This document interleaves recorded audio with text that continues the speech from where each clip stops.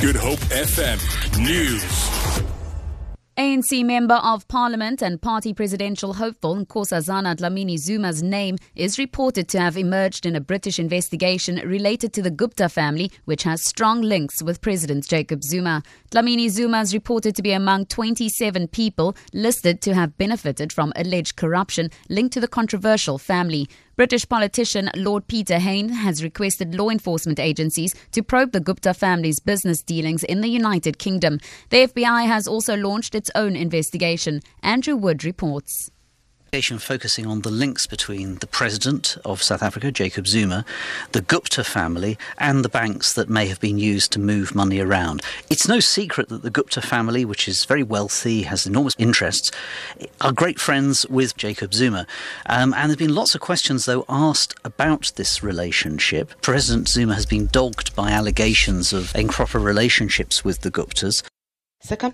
3 suspects, including a 16-year-old boy, have been arrested at Worcester in the Boland after police seized 6 handmade guns and ammunition. Police spokesperson Noloisa Reklana says they acted on a tip-off and searched an informal dwelling in Avian Park. She says they confiscated 6 zip guns, live ammunition and handcuffs hidden in the shack. Reklana says the accused will appear in court soon. Avian Park has seen a recent spike in gang-related shootings and clashes. A 39-year-old man has been arrested following an incident at Cape Town Hospital where an alleged gang boss is recovering from gunshot wounds. Armed men allegedly entered the facility where a 50-year-old man is recovering following a shooting at Cape Town International Airport on Wednesday. Police spokesperson Noloisa Reklana says the man was arrested after he was allegedly found with a stolen vehicle. Surrounding an incident that occurred last night in Bellville in a hospital are under investigation. A 39-year-old man was arrested for being in possession of a stolen vehicle, and once charged, he will appear in the Bellville Magistrates Court.